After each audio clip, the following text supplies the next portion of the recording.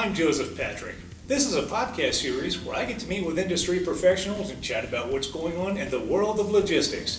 If this is your first time joining us here, you're not going to believe what you're missing out on. Subscribe to Coffee with Crane, as well as our Spanish language podcast, Cafe con Crane, on our YouTube channel and your favorite podcast player.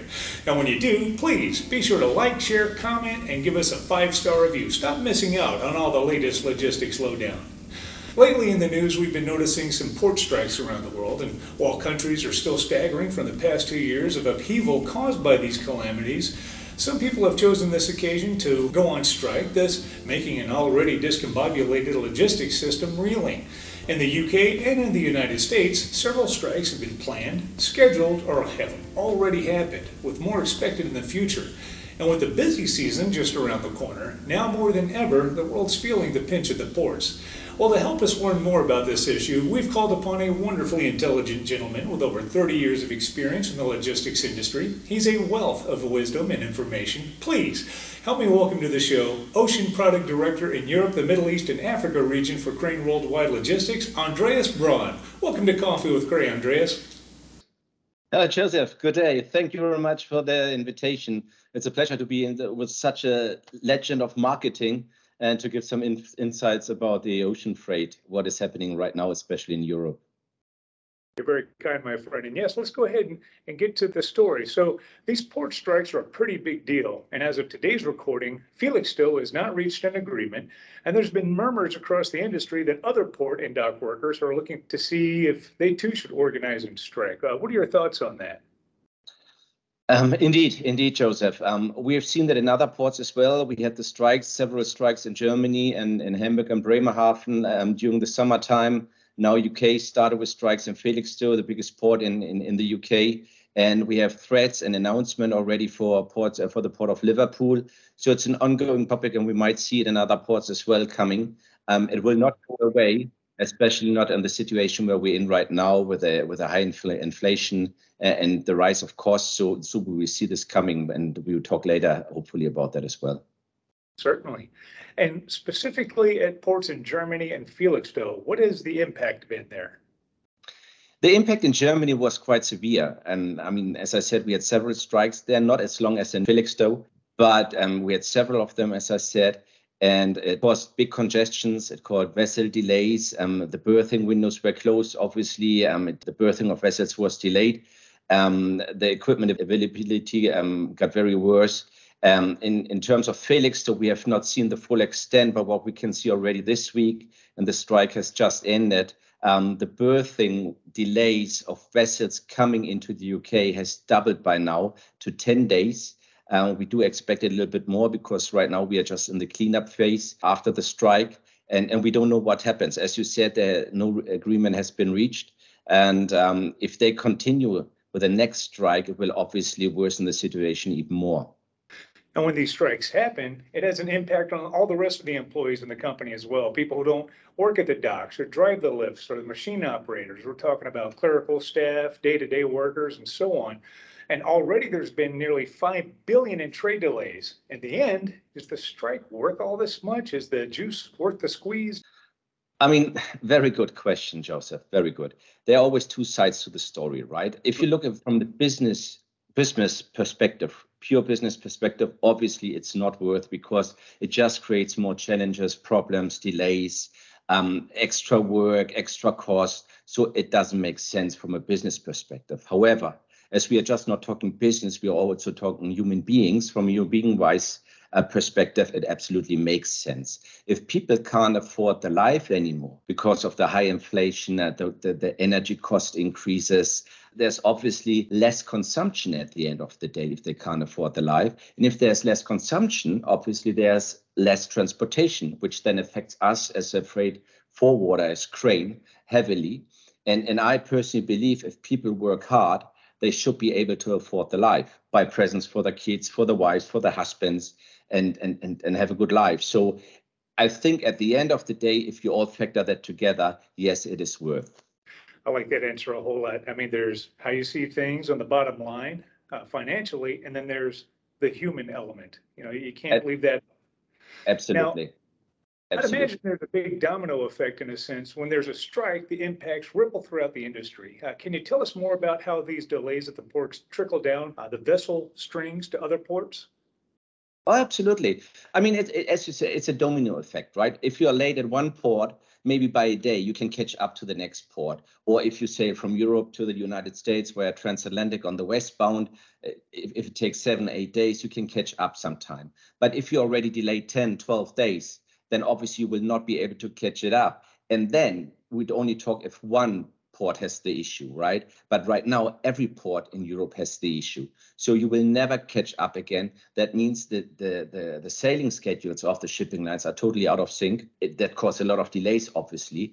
And then again, it means you have to increase your pre-booking window. You have to book at least 5 weeks in advance right now on the transatlantic westbound to the United States before you actually reach the vessel. And that is not even a given fact because of the equipment situation. And I think we will talk about that maybe later as well.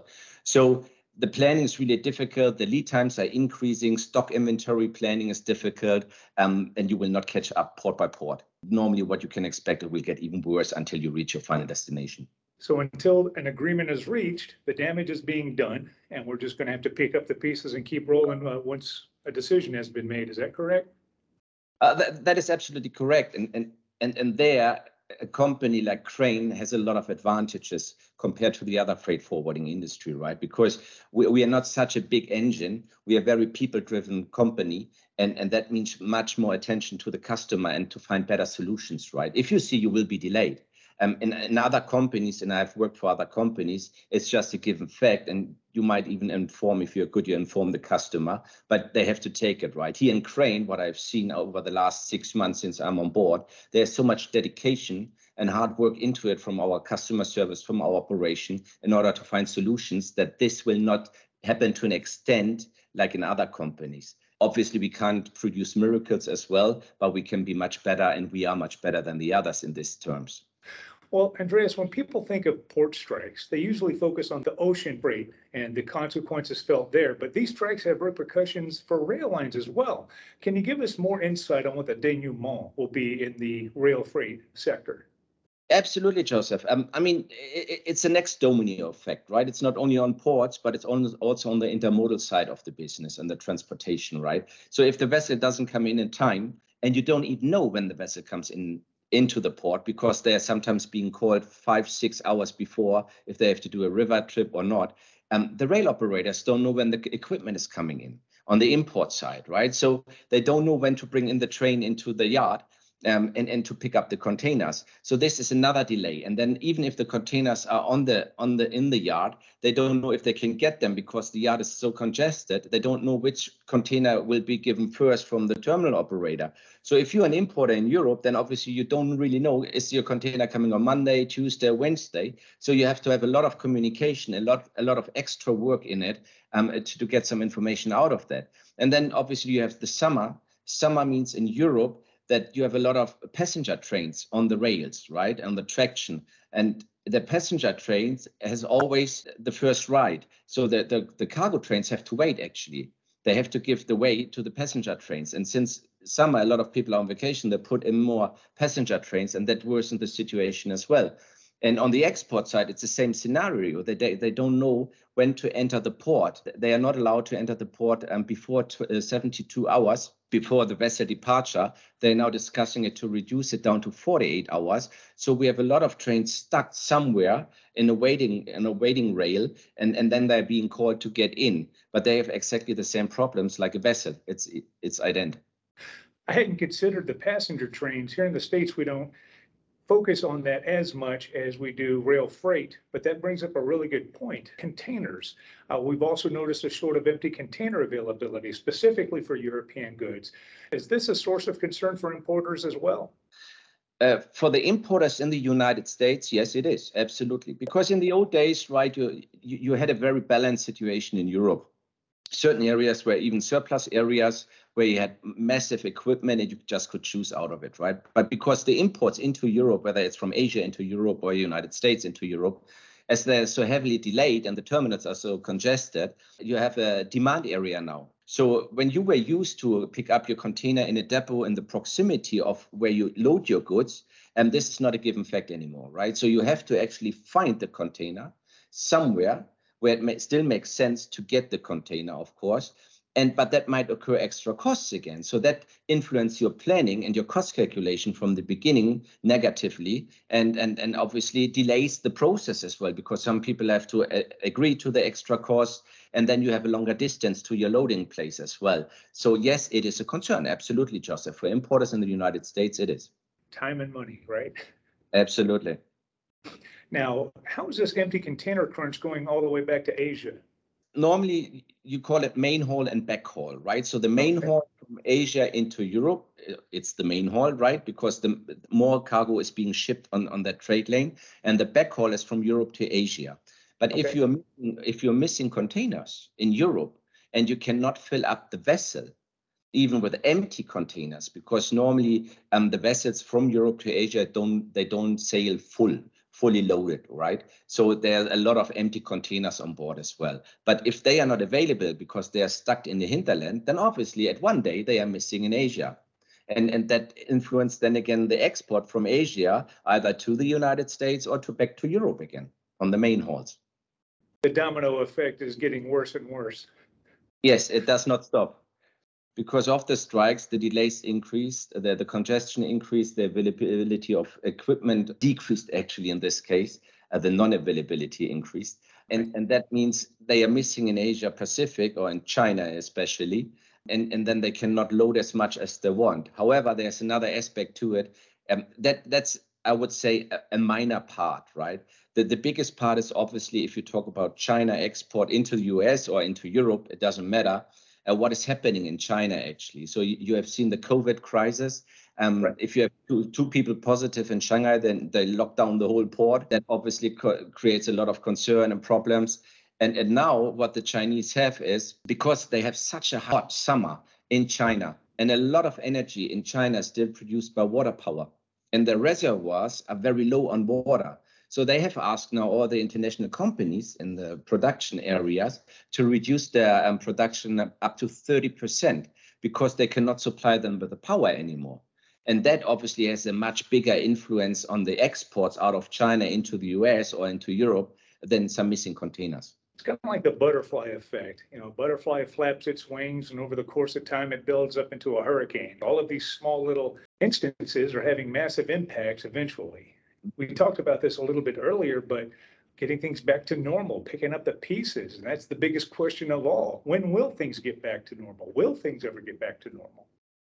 I'm a very positive person, right? I'm always optimistic, and whether it's in problem solving and everything.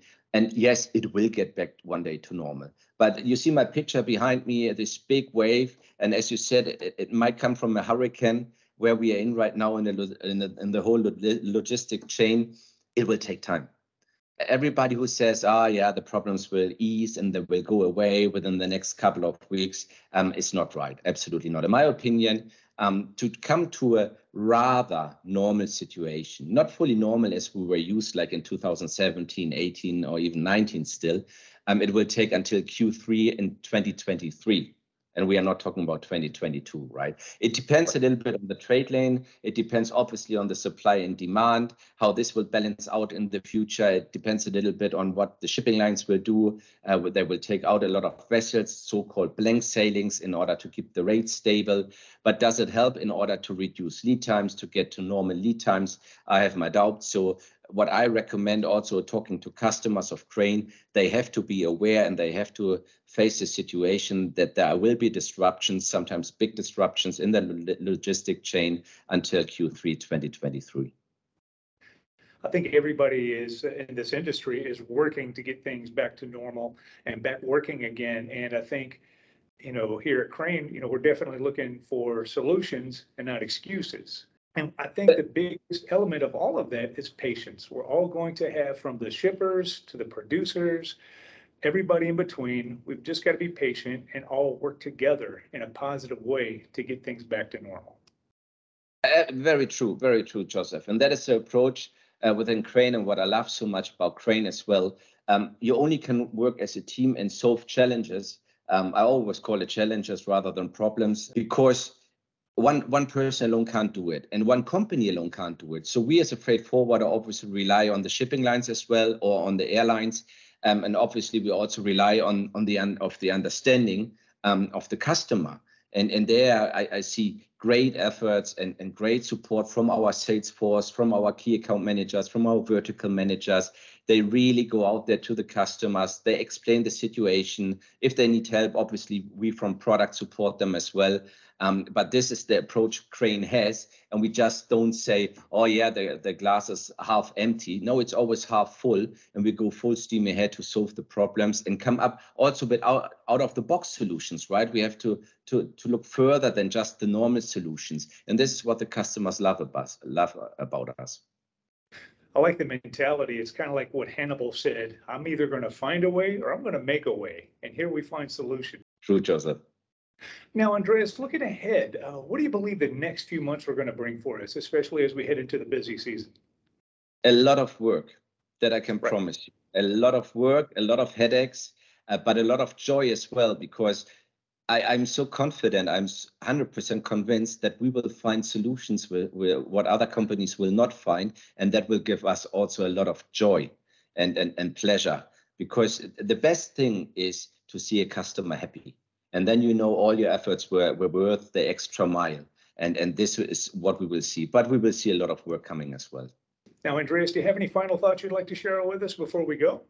Yes, I think one of the most important things is I would like to thank the team for the tremendous work they have put in already. And it doesn't matter which team but all I've seen is a tremendous effort. I've worked for other companies where they always said, our people are our biggest asset, but they never treated the people like this. And in Crane, I really have the impression, I've seen that, and especially in Europe, by the leadership in Europe as well, that our people are really so much worth for us. And we should never forget this, because at the end of the day, they make it or they break it, right? And it's not us, the management, who do this, but the people at the forefront, they really do this. And I would really like to thank them, and they can rest assured they have the full support of us in the product on the way forward.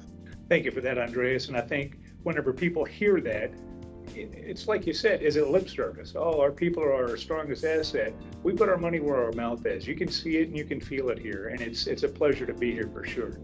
Andreas, if people want to get in touch with you and your team, how can they reach out to you? Oh, they can reach out anytime by email to me, andreas.brown@craneww.com. Or if they have time and want to see some great places in the world, they should come to Vienna, where I'm located. And then we can have a good time in Vienna together. I like that option. I think I'll go with that option. You're obviously invited, Joseph. Oh, thank you, my friend. I can't tell you enough how much we all appreciate your time, your wisdom, and your insights with us here today, Andreas. Thank you so much. Thank you very much, Joseph. It was a pleasure. And whenever you want to hear something about ocean freight again, reach out to me anytime. You better believe it. Be well, my friend. Thank you. And thank you, dear listener, for tuning in. Remember, subscribe to Coffee with Crane, as well as our Spanish language podcast, Café con Crane, on our YouTube channel and your favorite podcast player.